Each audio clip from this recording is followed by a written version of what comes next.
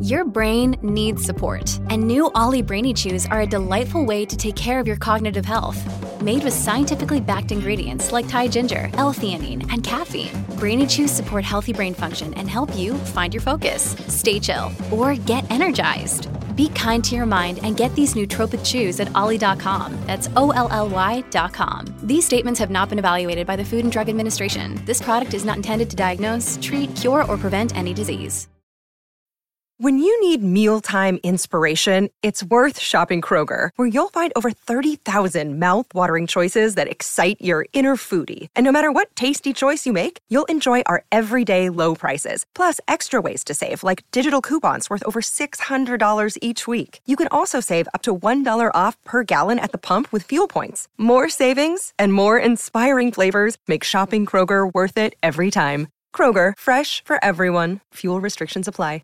Hello, everybody. This is Marshall Poe. I'm the editor of the New Books Network. NBN listeners like to read books and buy them. So we thought we'd tell you that right now, our friends at Princeton University Press are having a remarkable site-wide sale. You can get 50% off books, including ebooks and audiobooks, with the code 50, F-I-F-T-Y, at checkout until May 31. You can save some real money on Princeton University Press books. I encourage you to go there and check it out.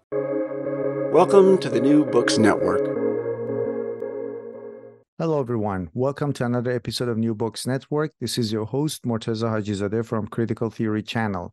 Today, I'm honored to be speaking to a very, very special guest, Dr. Michael Ruse. Dr. Michael Ruse is a British-born Canadian philosopher of science who specializes in the philosophy of biology and works on the relationship between science and religion, the creation, evolution controversy, and the demarcation problem within science. Dr. Ruse today will be talking to us about the wonderful book he published with Oxford University Press called Darwinism as Religion, What Literature Tells Us About Evolution. Michael, welcome to New Books Network. Well, it's a great pleasure to be here. I know you're in Auckland, and New Zealand is one of my favorite countries. So it's not only fun, it's a bit of a privilege. Thank you. So let's talk about, before talking about Darwin as religion, let's talk a little bit about yourself. You're quite well known in this field, but just for the uninitiated, it would be great if you could briefly introduce yourself and tell us about your field of expertise. Okay, well, my name is Michael Ruse. It's spelt Ruse, but I pronounce it Ruse. My headmaster, who hated me for 5 years, insisted on calling me Michael, Ruse, but there you go. I was born in 1940, in other words, just when the Second World War was starting. And my father was a conscientious objector, so I grew up as a Quaker. And Quakers, as you probably know, don't have any creeds, but they have very strong beliefs about that of God in every person. But the thing is, you do a lot of discussion. I mean, students, in other words, the kids in the Quaker organization don't go and learn the creed and those sort of things. They get into groups and they talk about, could you be a pacifist in the Second World War? The Second World War was a good war in the sense that Hitler had to be stopped. My father was conscientious objector. He drove Italian prisoners of war out to the fields where they could work. But another argument is he was freeing up then another person to go and fight. So these were the kind of discussions we had. And looking back on it, the reason why I'm telling you this and emphasizing it is I've been a professional philosopher all my life, and I didn't realize that was the training I was getting to become a philosopher, because that's what we did. We sat down and we talked about these things. I mean, for instance, in England at the time, homosexuality was illegal. So we talked about that. I'm talking about 10-year-olds. And of course, the other thing was capital punishment was practiced, as it still is here in Florida. So that's something we talked about. So this was all natural. Now, I went to university to read mathematics, and on the first day or second day, I realized I was a good high school mathematician, but I wasn't a university mathematician. And more than that, I didn't particularly want to be. Fortunately, I was able to get into a sort of a side thing of doing philosophy as well. And it was, love at first argument. And so I came to North America, I did work there, and then I got a job at a newly founded university. It was new, but it was founded on the back of the agricultural college and the vet college, so it was already an up and going establishment. I spent 35 very happy years there. Now, the one thing, and this sounds like I'm being boastful, and I guess it's true, I am. I always felt as a teenager that I'd got some talent, but I didn't know what it was. I mean, I was good at math, I was good at physics, I did well in O-level history, but I always knew there was something. And it wasn't until my late 20s, and I was writing what they call in England and Canada my thesis, and what in America they call your dissertation. And I suddenly realized that I had the ability to write, that I could write up to 3,000 words day after day after day. And frankly, from about the age of 27, I'm still doing it. So there's a lot of Ruse books in this world. So that was the thing I discovered, and that shaped my life, because then I was able to do that. But the other thing, which I think is really important, is Thomas Kuhn. Thomas Kuhn published his, Destructive Scientific Revolutions in 1962. I don't think any philosopher bought into Kuhn's extreme idealism. The idea that theories are indifferent, incommensurable, and this sort of thing. I don't think any of us bought into that. But my generation of philosophers, particularly philosophers of science, bought very much into his order, almost, saying if you want to do good philosophy of science, you've got to do good history of science. And doing good history of science is not enough just reading a couple of popular accounts. And I took this very seriously. So my first sabbatical was in 1972, and I and my first wife and a couple of kids, we went to Cambridge, England, and I spent the whole year in the manuscripts room looking at the notebooks of Charles Darwin. Now, why did I do Darwin? Well, on the one hand, I'd done philosophy of biology for my dissertation, and get a dissertation. A dissertation topic should be on something which is interesting, which has got some literature, but not too much.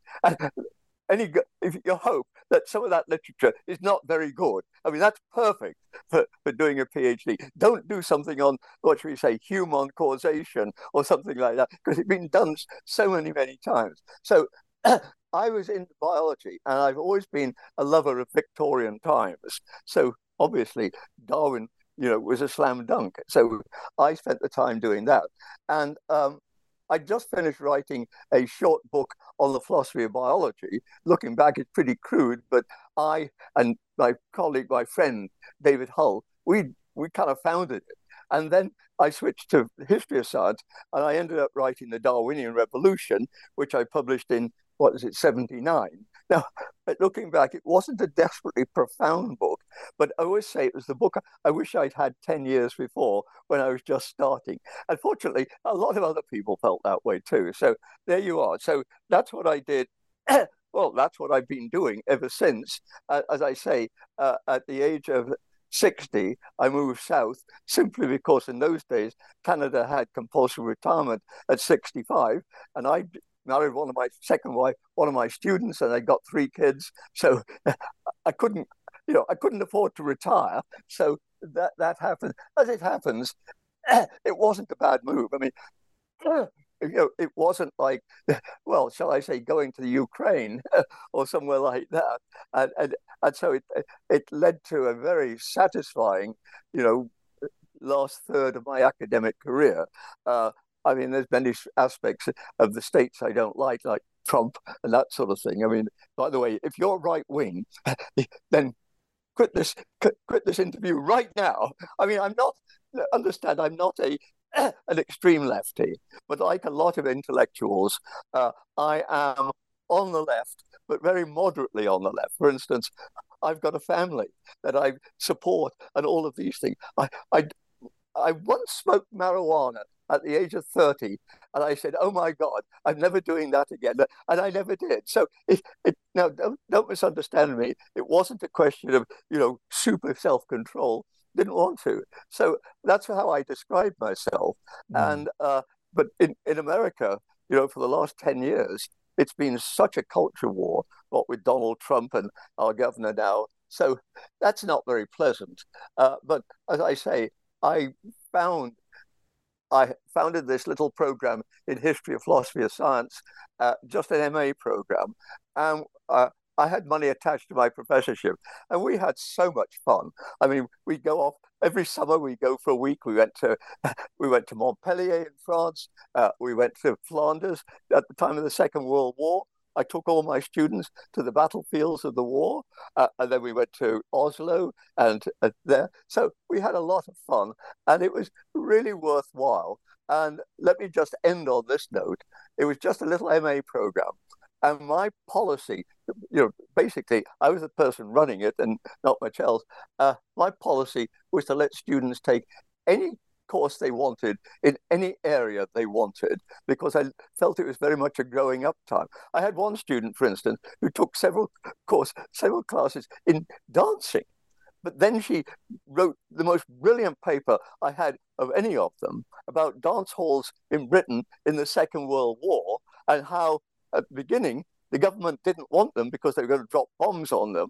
But then halfway through the war, they realized a young man coming back from the front for a couple of weeks, what did he want to do? He wanted to hold a girl in his arms. So, from being anti-dance halls, they were very pro-dance halls. And as I say, I think that was a consequence of my saying, look, anything you want to take, you do it, okay? I'll count it, because I look upon this time as a growing experience. And I'm sure you know what I'm talking about. Education isn't just learning French regular verbs. Education is helping young people grow up. And I felt that was something which was very important to me. And I'm going to end now, because I find in my 70s, I lost my faith at about the age of 20. And I thought by the time I'm 70, I better get back on side with God. You can't afford to make mistakes at my age. But the funny thing is, I've not felt any need to get on side with God. But the things in my childhood, Quaker childhood, have become very, very important to me. And teaching is one thing. And the way as I say, the kind of teaching I did, I mean, I'm not Mother Teresa by any means, but it was important for me. And I've been writing books now on dealing with these issues. I wrote a book on hate 2 or 3 years ago, where it's dealing with war and these sorts of things. And that I find very satisfying indeed. Okay, there's a good introduction from it. That was a very good introduction and very, very different and fun to listen to. And by the way, speaking of you making peace with God, I actually have a couple of your books here, Cambridge History of Atheism. That's not a good way to make peace with God. Yes, but you see, if you read that, or if you read some of them, you'll see it is absolutely and completely not a new atheist book. Yeah, it is not in any sense polemical. I'm an academic, and I worked with another chap putting that together. And we wanted, and I think we produced, something that for the next 50 years, if somebody says, oh my God, I met an Iranian, like I'm doing now, I wonder, was there any, were there any atheists in the Mideast now or earlier? Well, that's the whole point of putting this together. So somebody's got a 20-page essay, which, as it were, can kickstart what they're doing. And I feel very good about that volume, because what we're doing is there's just a lot of information there. And I didn't realize how much there is. But as I say, it is absolutely the last thing from being a new atheist political screed. That's the whole point of what we don't want to do. Yeah, exactly. Well, speaking of new atheist, well, that's a whole different topic. But anyway, I'll talk to you after the interview. I'm very keen to talk to you again sometime soon about the history of atheism as well. But anyway, let's talk about this book a little bit. Darwinism is religion. So you start the book by talking about a big battle in the 18th century, battle between providence and progress. So can you tell us what it is and what you mean by this? Mm-hmm. Well, first of all, let me again go back a bit. I had not intended to write a book on Darwinism and literature. I love literature as a personal thing. When I was a kid, I would pray that it would rain So my mother wouldn't say, put the book down and go out and play. I wanted to sit and read the book. So I was on a sabbatical for a semester in Stellenbosch in South Africa. And that's a beautiful place, part of the wine growing area. I was at an advanced institute and I wanted to work on global warming. Well, the first day I was there, because it's attached to Stellenbosch University, first day I was there, I discovered the whole of the library is in Afrikaans. So I couldn't read any of the books at all. So I thought, what can I do here that won't constrict me? And I thought, why don't I do something on literature? Because if I want a poem, let's say, by Emily Dickinson, or if let's say I want Thomas Hardy's Tessa the D'Urbervilles, I can get it online immediately. So that's what I did. And I really, so here we are then. I'm not intending to do this book, but I find that I'm going to do it. And as it happens, it was one of those serendipitous things that you kind of find you didn't quite expect it, but it just opens up a whole new dimension. If I say that was the way with my second wife, I feel exactly the same sort of thing. The first wife, it just didn't bloody work. The second, it did open up. And writing this book on literature, or Darwinism and literature, because Darwin's my thing, turned out to be an incredibly exciting experience. But of course then, okay, so what am I going to do? I mean, okay, here's literature. Here's Charles Dickens and Jane Austen and Thomas Hardy, George Eliot on the one side, and here's Charles Darwin and his merry men, Huxley and all of these other, and coming down to the present and to today's evolutionists. What on earth do they have to do with Charles Dickens? What would Charles Dickens have to do with them? So, of course, what you're going to do, and excuse me, remember, I already said when I was about 30, I was very much influenced by Thomas Kuhn on the idea of the necessity. If you're going to do good philosophy of science, you need to do good history of science. And to do good history of science, you've got to do more than read a couple of pop accounts. You've got to get into it, look at the papers and those sorts of things, which I do. So as I came then to this problem, obviously I wasn't coming, what shall I say, as a tabula rasa. I was coming in with the things I knew, things I'd worked on, and all of those sorts of things. And it's clear, excuse me, if you're going to write on Charles Darwin, then obviously you're going to look back on where did he come from, and these things. I mean, after all, that's what evolution's all about. As an evolutionist, I want to know, for instance, why your body is built the kind of way that it is, and all of these things. And so I look into the past. So when I was doing, when I set out to do Darwinism in literature, there's Darwin, and so I was saying, let's go back at least 100 years and see where we are then, and then let's move forward. So I went back 100 years. Now, it was a bit of a strange experience because I know the 19th century a hell of a lot better than I know the 18th century. But I did know, and I'd worked on this before, that there were, what shall I say, metaphysical root metaphors or these sorts of things that guided people's thinking. And I knew, I mean, I don't think I was, different or out of tune, idiosyncratic. That's the word I'm looking for. When I realized that the 18th century was the century of the Enlightenment, where we went all the way from everything being church dominated to people having freedom of thought, and I knew that if you were going to put it in one sentence, what was the Enlightenment about? It was about moving on from God, let's say, to the secular world. There were a hell of a lot of people who weren't secular, and that sort of thing. And what did that mean? It meant moving on from the idea of God in charge, and that's called providence, the idea of us in charge, and that's progress, where you say, look, nobody's going to help us. Get off your butt and get to work. and see if you can improve things. And that was very much the kind of philosophies I found in the 18th century. I knew something about it when I started because, as I say, I've been a historian of science all my life anyway. So obviously, the first place I was going to start then was with that distinction. Now, I'm going to write on Darwin and literature, but so obviously, as I go back to the 18th century, I'm going to be looking at were there evolutionists, as it happens? Yes, there were.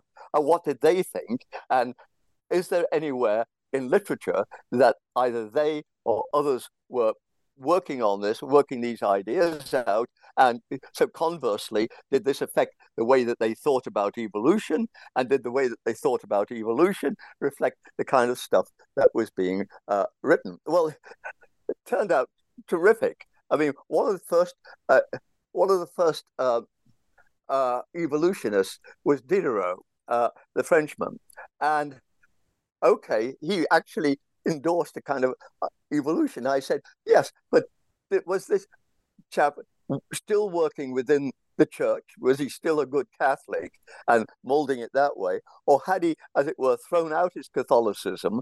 So then he was in a secular world and he could turn more to the philosophy of progress. And of course, the progress at some level lends itself to the whole evolution debate, because what's progress? It's a history of things getting better, going all the way from the blob to the mammal, or what they used to say, monad to man. Well, it turned out that Diderot, when he wasn't speculating about evolution, was writing pornographic novels about French nuns.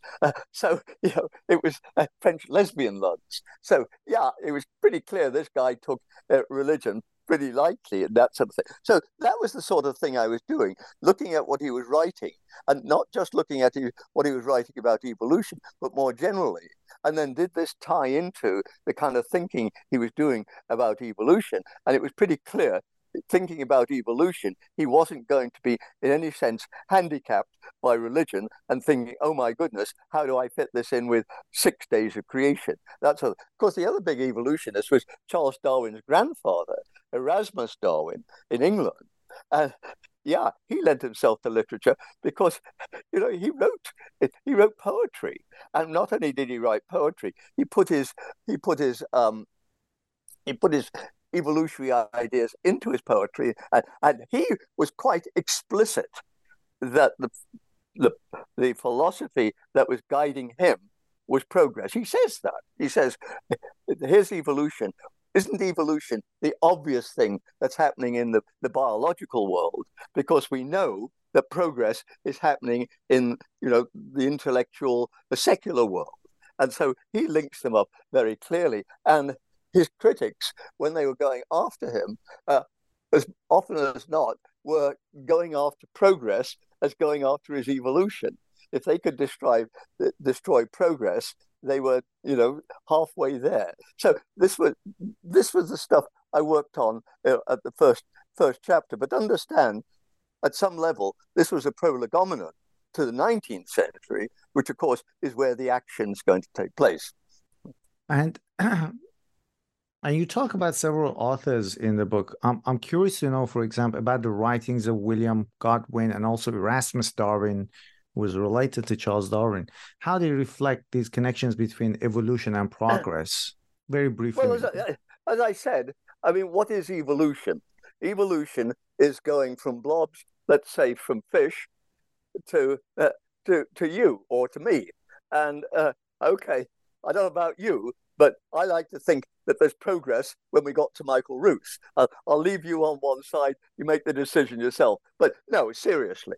So, I mean, at one level, it seems obvious that there's progress in evolution. I mean, you're going to hear me say, but at one level, because it's more complex than that.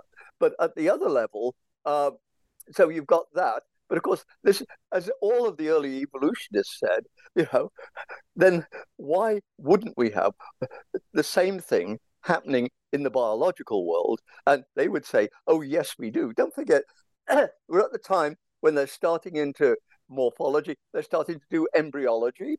And more than that, They're starting to uncover the fossil record. In other words, they're starting to get some, empirical information that they could start to feed in. I mean, you take embryology, which of course, on the one hand, is developmental, but on the other hand, it throws up some very interesting things. For instance, you can have two organisms which are very, very different as adults, but their embryos are indistinguishable. Now, how can that be? I mean, okay, oh, that's really interesting, but is there a reason why?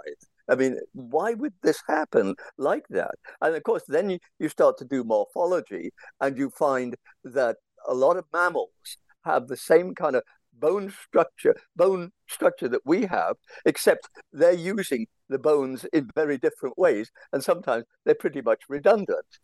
So these are the sorts of questions that were being thrown up, as I say, as people were doing the work. And certainly paleontology was something. They were starting to dig up fossils and starting to think, oh, yeah, the fossils come in a certain order. And the ones lower down are kind of more primitive. Often they look like embryos, and the ones up above are more, let's say, sophisticated. And so by, the late 18th century, this was happening. Now, Condorcet, he wasn't really into it, but he was certainly very much into the whole progress thing. And so at a certain level, he's a side supporter of what's going on. He's certainly in the same spirit. And you talk about William Paley as well. How does the natural theology, his natural theology, reflect the other side of the battle, which is providence? Well, okay. Again, this is really interesting. And you have to go back to the 16th century and Henry VIII, the chap who had all those wives. Henry VIII, he was married to his first wife, a Spanish woman, a Catherine of Aragon.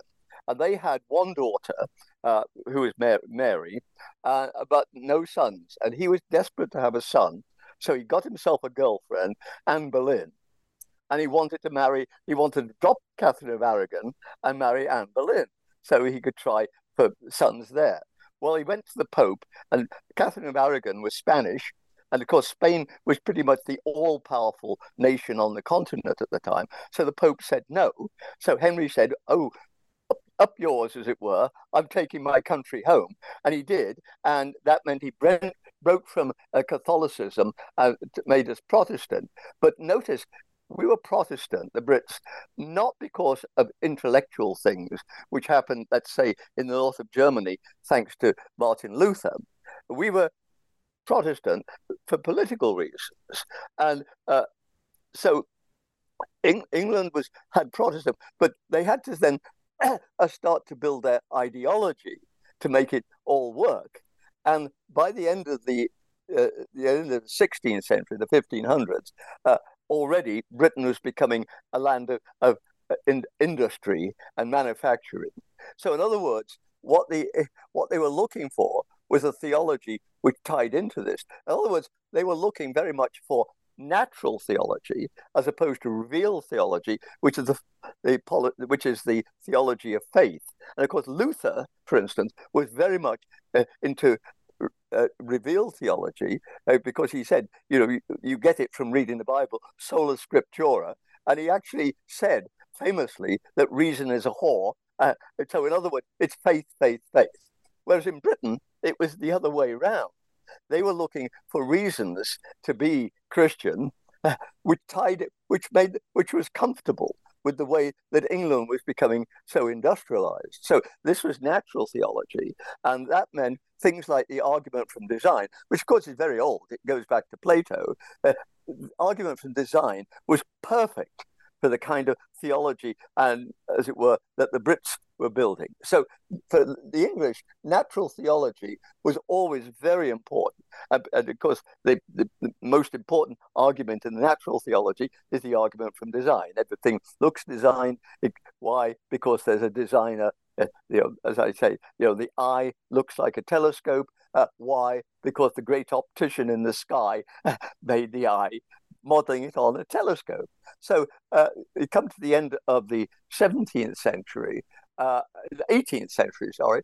So we get to about 1900, 1800. So we're going from the 18th century to the 19th century. So around about 1900, you've got the argument from design going. And Paley wasn't a particularly innovative thinker, but he was a great textbook writer. That's what he was doing, writing. And he wrote this book on natural theology, which is about the argument from design and that sort of thing. In other words, he was writing the kind of thing that you could give to students. You want to learn about this. So he wrote in a very popular way, in a comfortable way, and that sort of thing. So everybody grew up on this, including Charles Darwin, who went to Cambridge University as a student, and what he got there was Paley the whole time. So, excuse me. So on the one hand, you've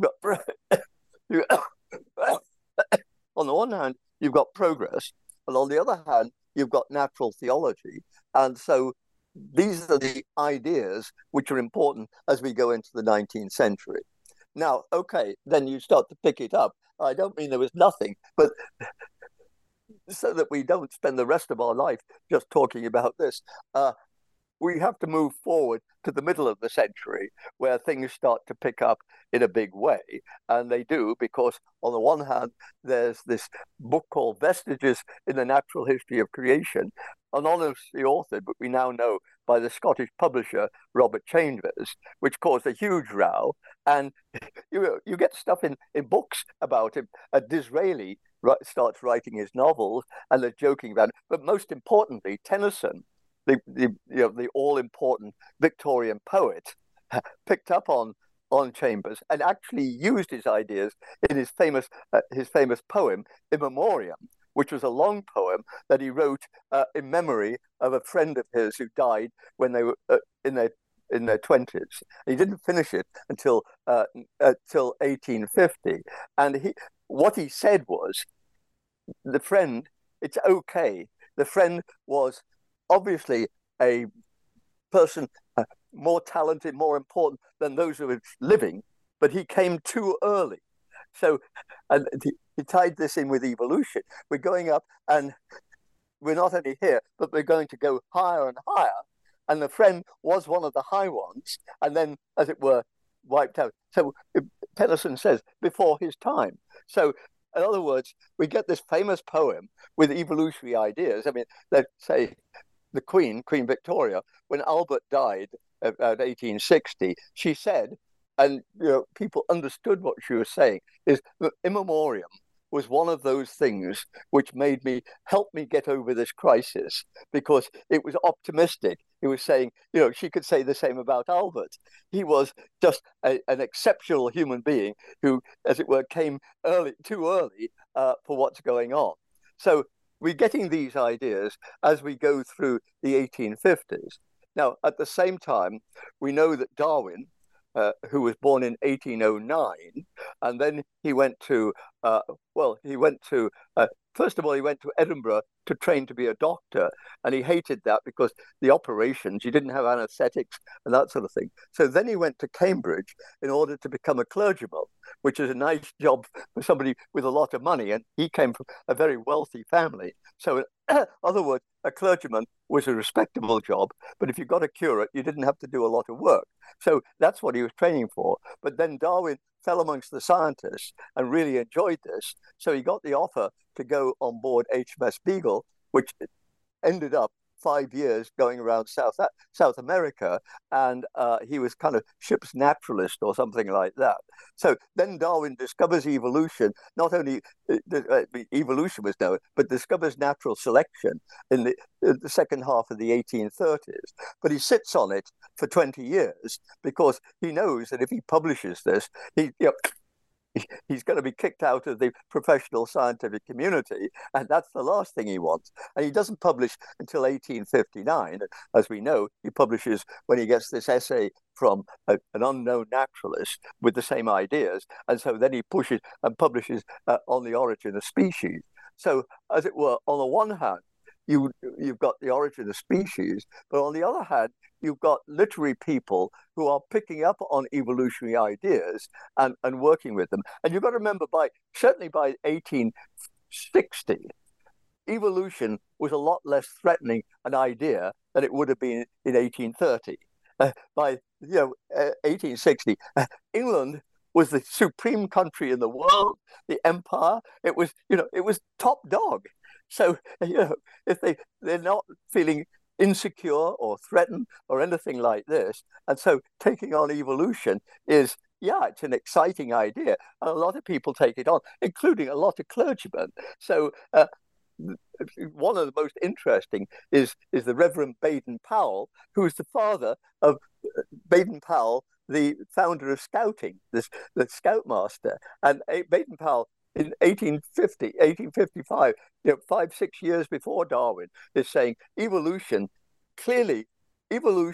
proves that God is even more magnificent than we thought, because God didn't just have to sort of sit down and create everything quickly. That was already done.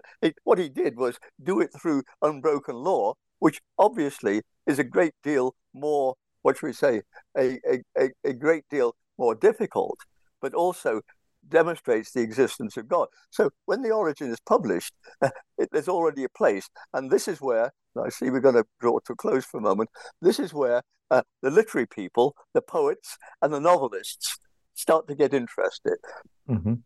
Now, in your book, you talk about some concerns about the possibility of moral life, and you particularly talk about one work, Nemesis of Faith, which was written by James Anthony Fruit, if I'm pronouncing the name correctly. Yeah. Can you talk about this work and these concerns about the possibility of moral life?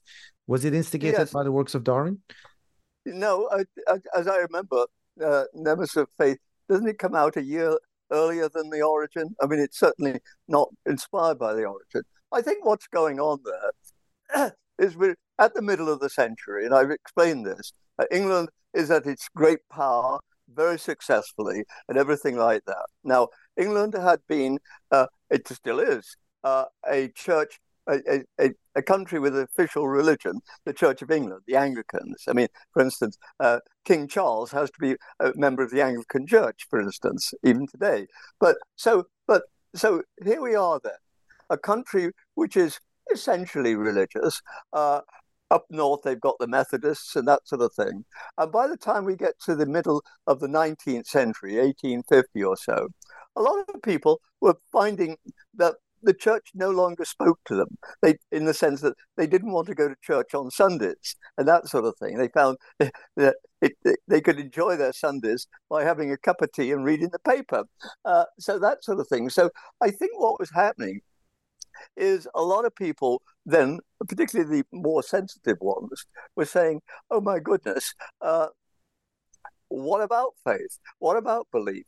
Is it okay to give it up? Now, as I say, most people were quite happy to do that. I mean, like my wife is totally uninterested in religion. She, as far as she's concerned, Abraham and Isaac might be, gay lovers. I say, no, it's not Abraham and Isaac, it's David and Jonathan. But she just is. I mean, the point I'm making is she doesn't have any belief, but she doesn't care. Whereas a lot of people, I think I belong to that group, don't have any belief, but we do care. And we do, I won't say worry about it more, but we do think about it a lot and that sort of thing. Now, I think what Nemesis of Faith is doing is dealing with this sort of thing. Somebody who grows up in a fairly conventional Anglican sort of way and then discovers that somehow it isn't working, but they're feeling maybe on the one hand liberated, but on the other hand guilty or worried about this. And so that's what Nemesis of Faith is all about. So, it's about the existential angst that people are having, quite apart from Darwin. So, as I say, Darwin is going to have an effect, but Darwin's not starting it. And Darwin had an effect. Well, in 1865, the novelist and poet Thomas Hardy wrote a poem. In fact, it wasn't published till many years later, but he wrote a poem where he says, if God were bad, I could live with that. I could say, okay, God, you're bad, and I'm going to fight against you, but I know what's going on. What I cannot handle is a God who's indifferent. doesn't care about whether things go right or things go wrong, which, of course, at a certain level, Darwin is inculcating, because he's saying everything happens according to blind law. There's no, as it were, at some level, no meaning behind it, at least as far as Darwin's concerned.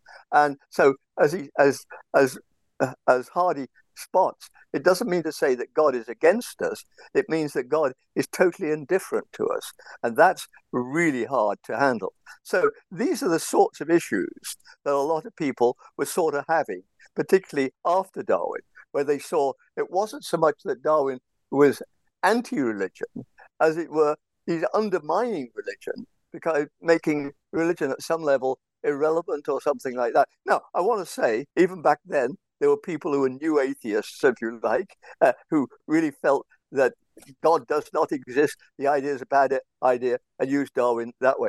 At the same time, there were a lot of people who were religious, who said evolution, in fact, is a very important part of it, because now we see that God didn't have to do it all by hand, as it were, in 6 days. He could do it through unbroken law. Now, don't forget, we're at a time where, you don't make cloth anymore by individuals working the thing like that. It's all done by factories. And of course, factory things, I mean, the English felt that these were very good things. That why is England so powerful? Because of the fact that so much is done by factories rather than done by hand. So a creation of the world, which is done, as it were, by factories, namely through unbroken law, is going to be superior to a creation of the world which has to be done by hand. So, as I say, there were a lot of people for whom Darwin was a great plus. And so what we find are novelists starting to work with this sort of thing. Now, okay, natural selection is Darwin's main mechanism. There's struggle for existence, fight, and the winner wins and passes on, and we go that way. And so you do find novels which pick up on this. New Grub Street by, what's his name? Anyhow, New Grub Street, 1890 or something like that. It's all about two writers, one of whom is very good, the other's not very good at all. And the thing is, we see how the one who's very good, however, isn't prepared to make any compromises to fit in, and so ends up losing.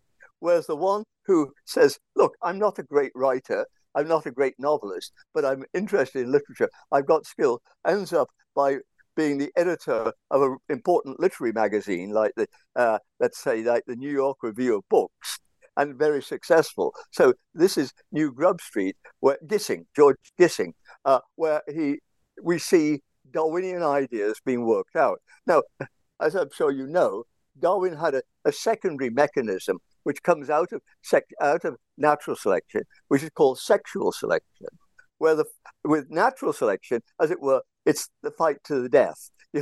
Naked mud wrestling, and only one wins, and that's it.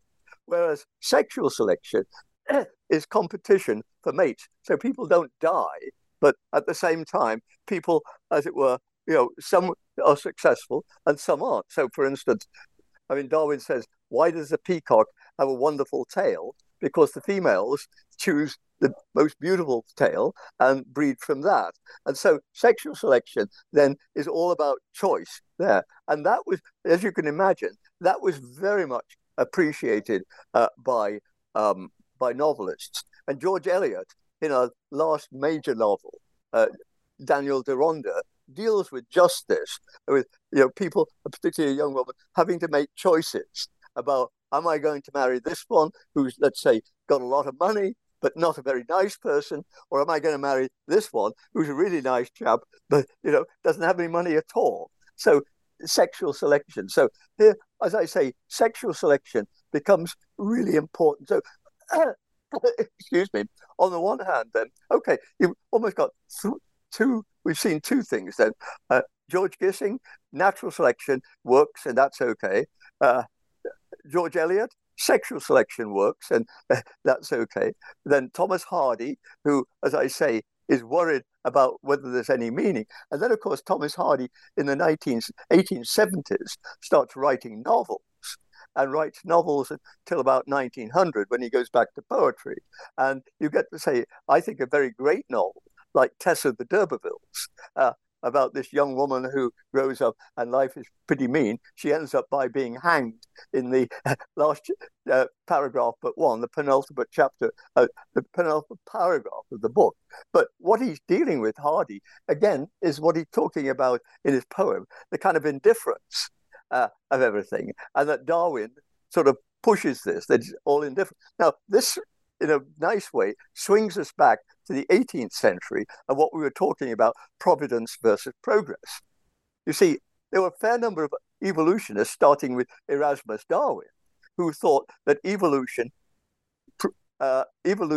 confirms progress, monad to man, from the blob to the human being sort of thing. But you get somebody like Hardy, who says, no, I don't think it shows progress. There may be what we call progress, but it's not necessary. It just happens, and it could well be that in the next generation we get wiped out and other things work. I mean, he didn't have COVID, but Hardy would have said, if it turned out that COVID wiped every human being off the earth, yeah, it wouldn't be very progressive, but it would be perfectly in tune with Darwinian ideas. There's no meaning and no necessity for progress. And in fact, going back to Darwin, he struggled a bit with it. And there's passages in The Origin which look very progressive. But he really realized that evolution is not progressive in that sort of sense. We may get what we want to call progress, but it's not guaranteed, and we don't find progress out there. It's something we put on it. Now, other evolutionists, for instance, the famous German evolutionist Ernst Haeckel, was completely committed to progress, and he has the so-called biogenetic law, where he says ontogeny, which means individual development, recapitulates phylogeny, the development from the shellfish to the human. And of course, what somebody like Haeckel is saying, if you look at ontogeny, individual growth, then what happens is we see growth. You start with the acorn and you end with the oak tree. You start with the tadpole and you end with the frog. So we see progress happening. And so ontogeny recapitulates phylogeny. So we're going to see progress in phylogeny, where we go, let's say, from excuse me, we go from invertebrates, we go from the trilobite. You can see my tattoo. My wife wouldn't speak to me for a week after I got that, and my 5 children were so mad because I was the first one to get it. Their dad got a tattoo. Several of them have got tattoos now, but I was number one. So anyhow, as I say, no wonder my kids have all got Oedipal complexes and trouble with their status against their father. But anyhow, as I say, there we are. You've got then the whole wrestling with progress, and Darwin comes to see, particularly after The Origin, that there's no progress. Yes, he thinks that we are superior, but he doesn't think that nature tells us that. It's something, as it were, an interpretation that we put on that. So what I'm saying is, you still get this really interesting dichotomy. It's no longer progress versus providence. It's progress or no progress, as it were. And so after Darwin, there's a lot of discussion about, is evolution progressive? And let's face it still goes on today. There are a lot of evolutionists like Stephen Jay Gould, the American paleontologist. He says, no, progress is just an illusion. Whereas, interestingly, Richard Dawkins believes in progress. Richard Dawkins not only believes that evolution leads to human beings, he believes that evolution leads to Oxford professors, and particularly Oxford professors who are new atheists. So he's got it all coming and going. So as I say, this is still a debate, and this is something which I think, to pick up on our major theme, this is something we see people, as I say, in literature trying to work it out. Obviously, Thomas Hardy is the big one, the poems, and then his novels. I mean, his novels like, as I say, Tessa the D'Urbervilles, a wonderful young woman who, as it were, by forces of nature, ends up being hanged. Now, why should that happen to her? And so we see those particular sorts of issues being so important. I mean, H.G. Wells and his novel, The Time Machine, where this chap goes back in time and finds but then he goes forward in time. No, he goes forward in time and he finds that humans are broken up into two groups, and one group lives above the earth doesn't do anything, and then there's those who live in caves beneath the earth who do a lot, but they eat the ones above the earth. So what Wells is dealing with there again is what's going to happen in the future.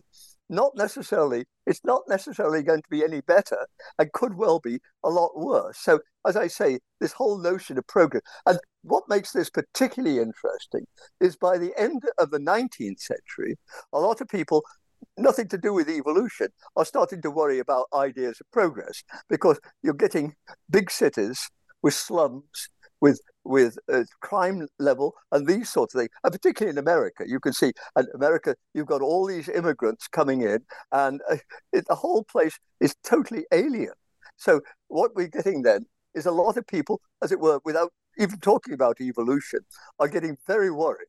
Or is there really progress? Because we see, the big cities with lots of slums, with hunger, illness, all of these sorts of things. Don't talk to me about progress. And so, as I say, you find somebody like H.G. Wells reflecting this in his novels. So it gets picked up again and again and again.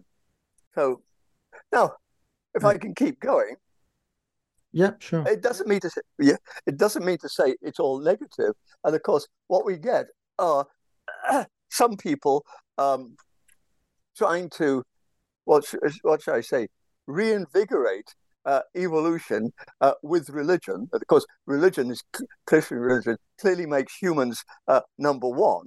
And can we put this together? The most famous case of doing this is Henri Bergson, the Frenchman, who published Creative Evolution in 1905, English translation in maybe 1907, English translation in 1911. Where he's what they call a vitalist, and he's got the idea of this sort of vital force, which is all important. And he wants to argue there is evolution, certainly, but thanks to the vital forces, it's progressive evolution, and things get better. Now, this gets picked up by the novelists. The most interesting one to do this is the English novelist at the beginning of the 20th century, D.H. Lawrence. And people think his greatest novels are the two in a pair, The Rainbow and Women in Love. And he's dealing very thoroughly with the whole idea of evolution behind it and progressive, how things get better. And he's got the idea of the élan vital, but he calls it blood. Blood comes gushing and that sort of thing. I should say also, D.H. Lawrence has some rather naughty bits where he argues that anal intercourse frees us from the old restraints and makes for a better world. But anyhow, so as I say, we're getting these things reflected in the novels that people are writing.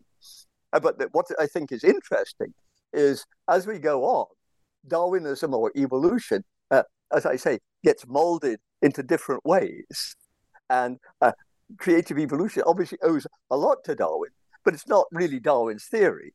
And what we're seeing is the novelists, poets too, are picking up on these things and trying to express them. So this what makes it really interesting, as I say, is that you've not only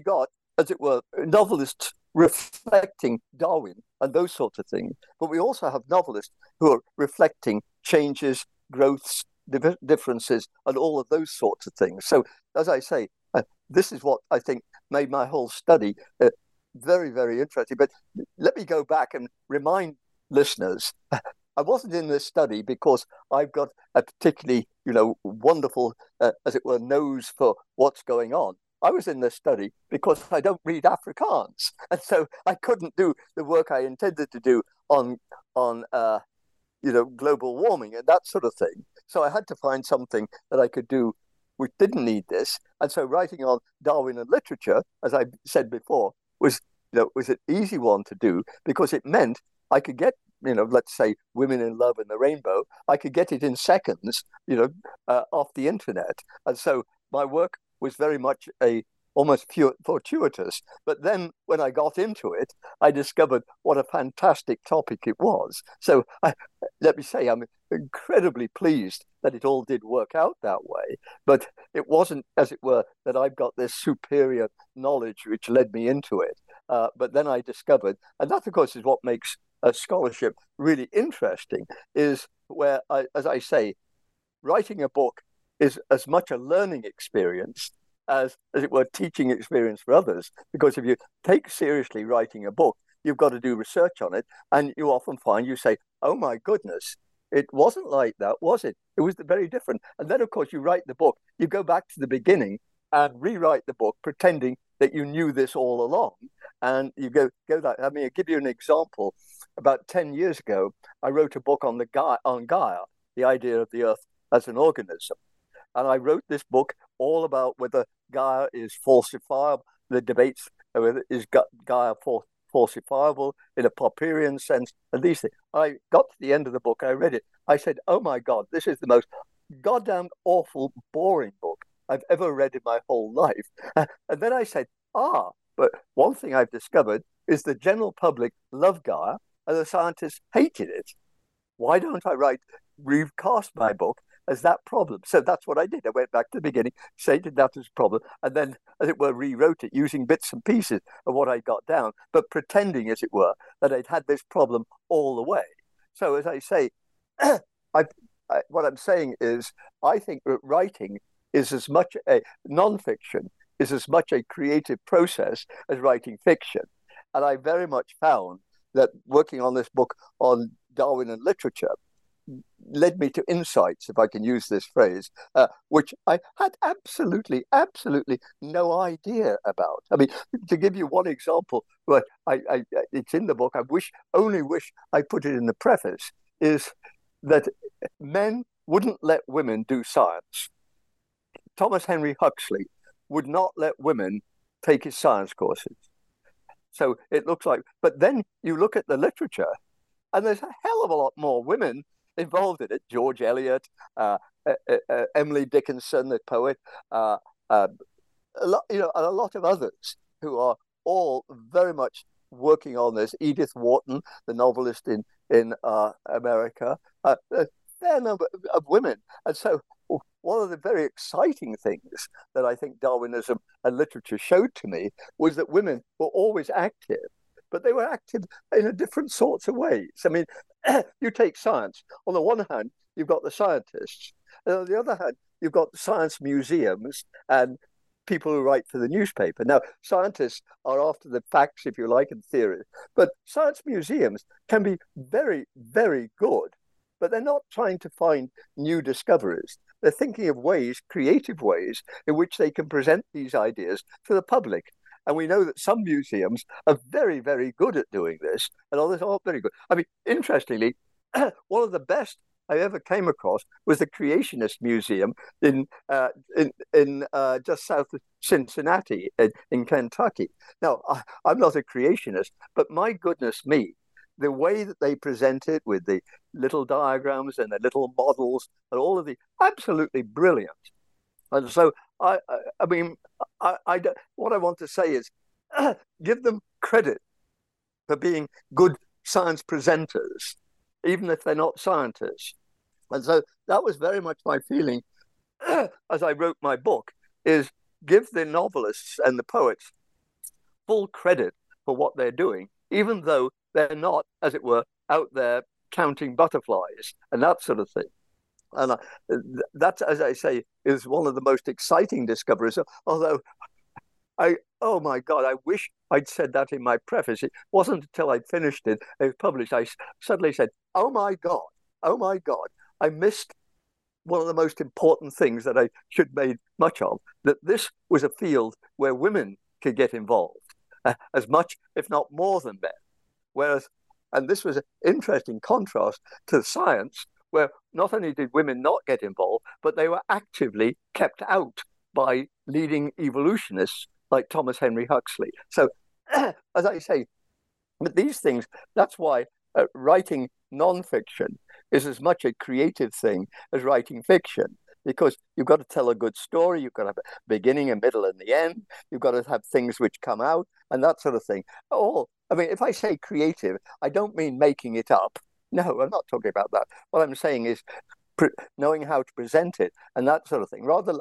Very much, as I say, rather like museums. I'm not a scientist, but what I'm trying to do is take the ideas of science and, as it were, work something from that. And that's what I think a great museum does. It takes the ideas of science and then works from that in presenting them and showing connections. And that's, as I say, that's what makes the Creationist Museum in Kentucky such a good museum, so powerful, because they are so good at presenting these ideas. By the time I finished, I almost said, "Oh my God, I think Darwin was wrong. We were created in 6 days." But anyhow, as I say, those were some of the sorts of things which came out in this project. So, again, these were sorts of things which made the project not only meaningful for me, but a huge amount of fun to work on. Sometimes you have to work on things because it's a duty. But, if you're lucky, you're working on things because, oh my God, it's so interesting to do this and to present these ideas. So there you go. And one thing about your book is that you not only talk about some British authors, but you also talk about American authors and their reaction to Darwin. For example, you talk about American transcendentalists, Walt Whitman. But if you notice, the book, at the beginning of the book, the first chapter, I deal just generally, and I deal with some French people, particularly Diderot and others like that. But then after the first chapter, I say, okay, now I'm going to deal with people who speak English, Anglophones, partly because like all English people, I have a lot of trouble with languages. But secondly, I got a tale to tell. And if somebody wanted to write on evolution and literature in France or in Germany, go ahead. But apart from anything else, I just didn't know that. So I would have found it difficult, if not impossible, to write that sort of thing. Whereas as I've said, I love literature in English, and I read an awful lot. I didn't read as much American literature as I read British literature. That's true. But of course, I knew some American literature. One knows about Emily Dickinson, for instance, the poet. I know so much about Emily Dickinson. Her birthday was December 10th. And my daughter, who's called Emily, was born on December 10th. So because she was born on December 10th, we called her Emily, which, and it was, as it were, in many respects, it was a mark of our appreciation and respect for Emily Dickinson. So I certainly was not blind about American literature. I just wasn't as up on it as I was about English literature and that sort of thing. So yes, I did. And an American might well say, well, I think you should have done more on American literature, to which I'd say, well, you write the book then. You write the book. Yes, maybe I did spend a lot of time on the English, but that's because I know them. Certainly, I talked about the Americans, but I don't know Melville like I know. I've read, the thing about Wales, but Moby Dick, but I don't know Melville like I know Charles Dickens. And so, the cobbler should stick to his last. I wrote what I knew about. And don't forget, this was a project I didn't expect to have. And so, to a certain extent, I said, okay, I'm going to enjoy myself. Stellenbosch was a wonderful place to be, and all of this, and we got meals and everything. A really terrific place to be. But as I said, okay, here I am. with a project, as it were, I didn't know I was going to have, but one I chose because I think it's interesting and fun. This is going to be my project, and it's going to reflect what I find interesting as much as anything else. And that's very much what the book is. I should say, I don't look back on the book and say, oh my goodness, I wish I wish I'd found some New Zealand authors or something like that, and that sort of thing. There is the one chap who went down there to work on a farm or something like that. But anyhow, as I say, I wrote on what interested me, but it doesn't mean to say I didn't miss things, namely women. I mean, I talked about women. I talked about a huge amount about women in the book, and I think I can fairly say I gave women equal treatment. There may be more men, but I mean, my final chapter is about the English novelist Ian McEwan, who's pro-Darwinian, and then the American novelist who wrote Lila and Marilyn Robinson, who's an American and a very keen, she's a Presbyterian, a keen Christian. So yes, the answer is I did not in any sense ignore Americans, but I would be perfectly candid in saying my knowledge of English literature is a lot better. And frankly, this was my project. I was going to do what I wanted to do rather than what you think I should have done. So there you go.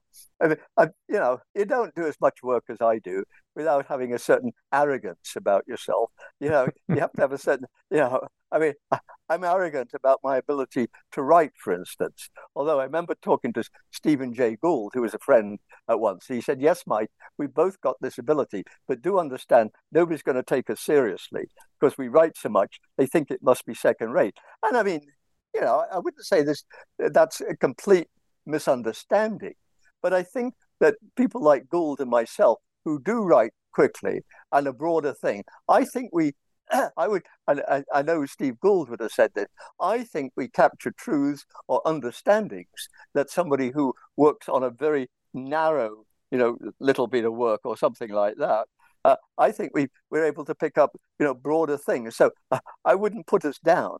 But I would certainly admit that we don't do the, as it were, tight technical stuff. You can't write 3,000 words a day, day after day, and be doing, really, as I say, really tight technical stuff. You've got to be dealing with broader themes as they come out, as I do in the book that we're talking about. So one question I have is Darwin's ideas, Darwin's works, did Darwin's works raise any questions about the issues of race and class? And if so, how was it reflected in the literature of the time? Well, yes, that's good questions. The answer is yes, they did. And if you read The Descent of Man, in many respects, Darwin is a very conventional Englishman, namely that whites are superior to blacks and the English is superior to everybody else. So there's certainly a lot of that in The Descent of Man. However, if you not only read some of the comments in The Descent of Man, but also in his correspondence, which incidentally has just the final volume of 30 has just come out. So we know a lot about Darwin through his correspondence. If you read these, then you find that he's significantly more, shall we say, forward-looking than one might expect. Of course, don't forget, Darwin came from a family which was violently, absolutely against slavery, which was not a necessary belief in England. Particularly in the north of England, they depended very much on cotton, which of course they got from the southern slave states. So, a lot of people weren't 100% against slavery. So we've got the Darwin family who are.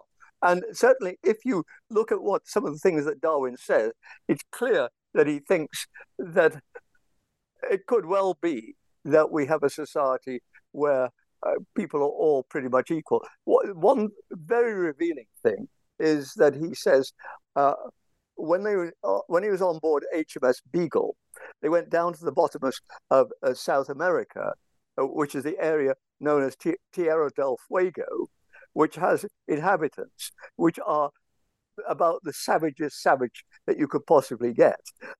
And on a previous voyage, the captain, Fitzroy, had taken 3-4 of Terra del Fuegans back to England, and for a couple of years, 3 years, educated them and all of these things. Only 3 were still living when they took them back to Terra del Fuego. But Darwin says, I am amazed, or I was amazed, at the extent to which these Terra del Fuegans had, developed the culture, English culture, and picked it up. So in other words, Darwin certainly had a lot of, if not all of, the prejudices of the time.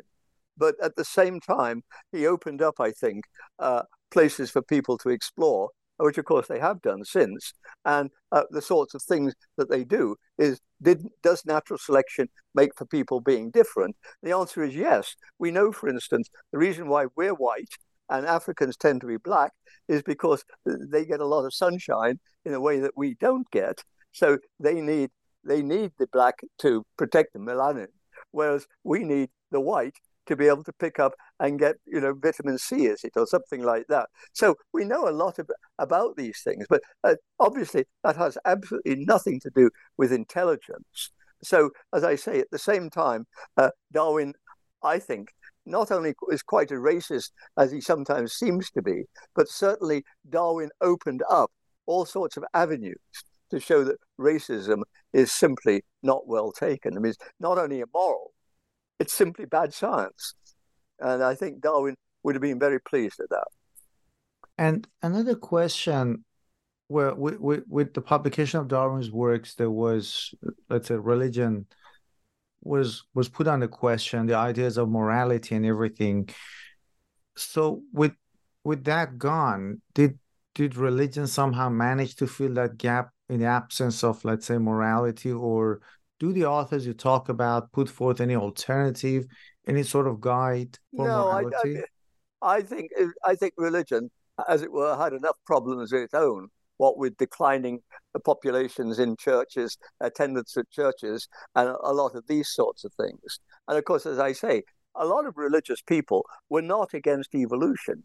But they did want to see how evolution would impinge on their beliefs, and to what extent one might need to mold the beliefs to fit in. I mean, for instance, in the early 20th century, you have Alfred North Whitehead, who went to America, went to Harvard, and he developed process theology, which sees God as evolving, and also a God who's not distant, but who's there with us. So when Anne Frank is in Bergen-Belsen dying of typhoid, God is there with her as she suffers. But also God is there when her diary gets so widely disseminated and such a what shall I say, an inspiration for good young people. So Whitehead, I think, had picked up on the Darwinian changes in things, but at the same time wanted to blend this with Christianity. Now, a lot of people wouldn't buy into what Whitehead did, but as I say, a lot of people would have said, yes, even if I don't buy into that, I do see that Darwin's ideas are not opposed to religion or opposed, let's say, to the Bible, Christianity. But let's now start to work on how they do fit together. I mean, obviously, Christians at some point had to face up to the fact that the Earth is not the center of the universe, but just a small planet going around the sun in a very large galaxy. So they had to learn to live with this. So they learned to live with evolution. But as I say, the really good solution is not to live with it, but to welcome it and see what you can do, as it were, positively with the idea. And I think a lot of Christians felt very much that way. And again, they would say that today. I mean, I'm quite sure if you ask the Archbishop of Canterbury or the Pope, I mean, they certainly aren't going to be very friendly towards new atheists like Richard Dawkins, but they're certainly not. They're certainly not going to be against the head of the biology department at Oxford or at Harvard. So, as I say, and that's, God almighty, that's what makes it all so damned interesting. I mean, if it were just facts, it'd be like, spending your life looking at shopping lists. Oh my goodness! I think they've forgotten to put in, HP sauce. Add that to the list. I mean, really? I mean, how dull can it get? And as I say, how dull. But the thing is, these issues of science and religion, like a lot. I mean, I'm not saying that's a unique. Only that in the intellectual world is interesting. But what I am saying is that is, I think, very characteristic of the intellectual world, that these problems not only can be important, but they can be just so interesting. I mean, the only thing I would want to say, that I think I'm a part of a growing number, is that people like philosophers need to get off their bums and go out into the world and tell people about it. That's why I'm talking to you. I think there's too much of only talking to themselves. Well, of course, the thing is, as we know, at universities, humanities are under great attack. All they want is STEM, and who needs philosophy? Well, when the other university I was at, the Canadian one, had a veterinary college. And at one point, the administration wanted to do something not very favorable to philosophy. I think they wanted to cut us down. And in Senate, one vet or one scientist after another got up and said, no, don't touch the philosophy department. They are so helpful. These days we have all these committees on ethics of dealing with animals and those sort of things. And there's always a philosopher who joins this group, who gives his or her time to the group and who adds so much to the discussion. So don't touch philosophers. And that's why I feel very strongly about that. And that is why I'm getting up early in the morning and I'm keeping you from, having your cup of cocoa and going to bed. But why? Because I think what we're doing is tremendously important. I think what we're doing is as important as me writing another book. Well, not quite, but you know what I mean.